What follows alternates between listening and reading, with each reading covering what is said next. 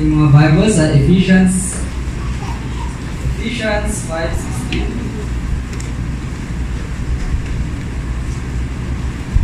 Ephesians 5:16, napaka-classic na verse po.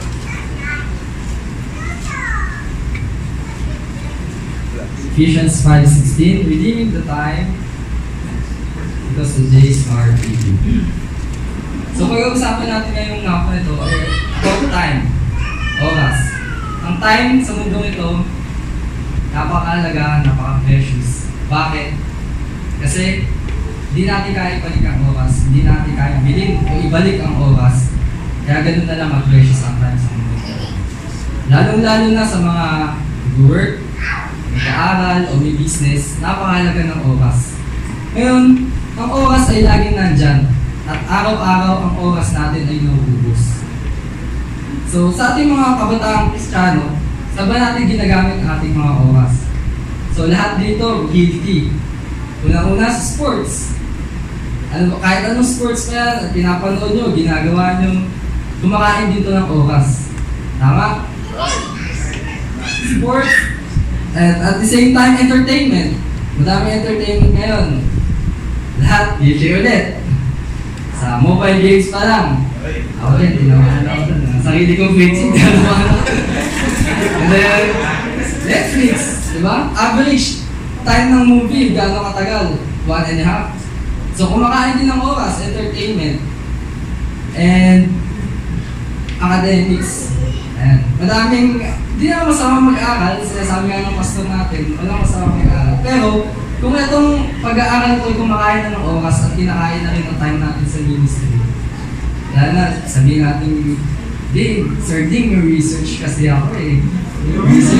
May research ako sa about cannabis, like Mary Jane, gagawin ako. Wow, magic, gagawin. Ayan, nakakatawa pero realidad ng buhay, itong mga bagay na ito ay kumakain ng time. At minsan itong maliliit na bagay na ito, kumakain ng time lalo-lalo na sa ministry natin sa church. Pero, itong book of Ephesians, sinulat to ni Paul habang siya'y nakakulong. Tama? Yet, nakakuha pa rin siya ng oras para isulat ito episode na to. Kasi ganun na lang niya pinapakayonifize ang Panginoon sa kanyang buhay. Ngayon ang title ng aking message sa hapon na ito ay Prioritizing God in Our Life. So, as a young people, paano ba natin pinaprioritize ang Panginoon sa atin? Point number 1, sabihin ko akong 3-pointer picture katulad ng ating brother Rap kanina. Point number 1, by spending our time looking for God's purpose in our life. So, kung babasahin niyo sa buong chapter, may binanggit lang, be wise and understand what is the will of the Lord in our life. Kung ang days ni Paul noon ay napaka-evil, how much more pa sa atin? That's why itong chapter na to, sinabi dyan, kung nabasahin nyo, we should not be partakers and but be as a children of light in this world. Isa tong wake-up call para sa bawat isa kung maging different dito sa mundo nito. At hindi yung purpose natin ay hindi makasalamuha, hindi makitulad sa kanila. Kundi ang purpose natin ay maging holy and acceptable. And of course, glorify God, which is the most important. And speaking of glorifying God, punta tayo sa point number 2, by spending our time loving the Lord's ministry. By spending our time loving the Lord's ministry, ang pagbibigay buhay natin sa ministry para sa Panginoon, na ipapakita natin dito na pinaprioritize natin ang Panginoon sa atin.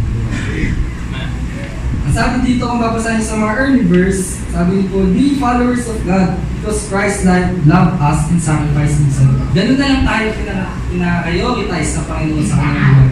So bakit hindi natin siya i-prioritize sa pamamagitan ng ministry? Madaming ministry sa church, kaya huwag natin sasabihin na wala akong gift, wala akong patutunguhan dyan sa ministry. Gusto ko lang ministry ko lang maging audience. Madaming maging ministry. Kung may gift ka sa pagkanta, pwede kang pumasok sa choir ministry. Kung magaling ka magsalita, pwede ka sa soul winning. Alam mo, minsan wala yan sa gift. Minsan, nasa puso yan. Pusuan yan, sabi nga ng ating Digon. Pusuan yan.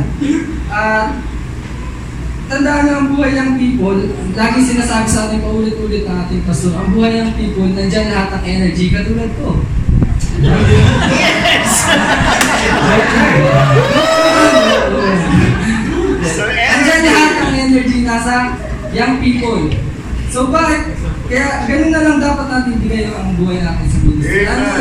Madaming ministry sa church. Katulad na si Brother Cantan, magaling siya sa mga drawing. Pwede magamit yan sa mag-design ng tarpaulin or whatsoever. And si Josh, magaling sa mga instruments. So magagamit yan sa ministry. So yun na ang point number 2. And for the last point, pinakagusto ng bawat isa. Last point number 3, we're spending our time living a Christ-like life. Now, looking for God's purpose in our life, loving the Lord's ministry, and our last point is living a Christ-like life.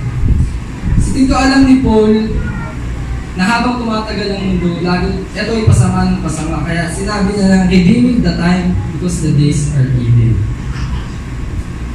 So, parang itong warnings about na pwede natin i-apply sa ating buhay.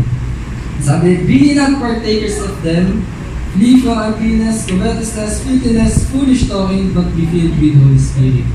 Ang oras natin ay unti-unting nauubos sa mundo ito. So, bakit di natin ibigay sa Panginoon ang ating buhay? Lalo na ang mga young people.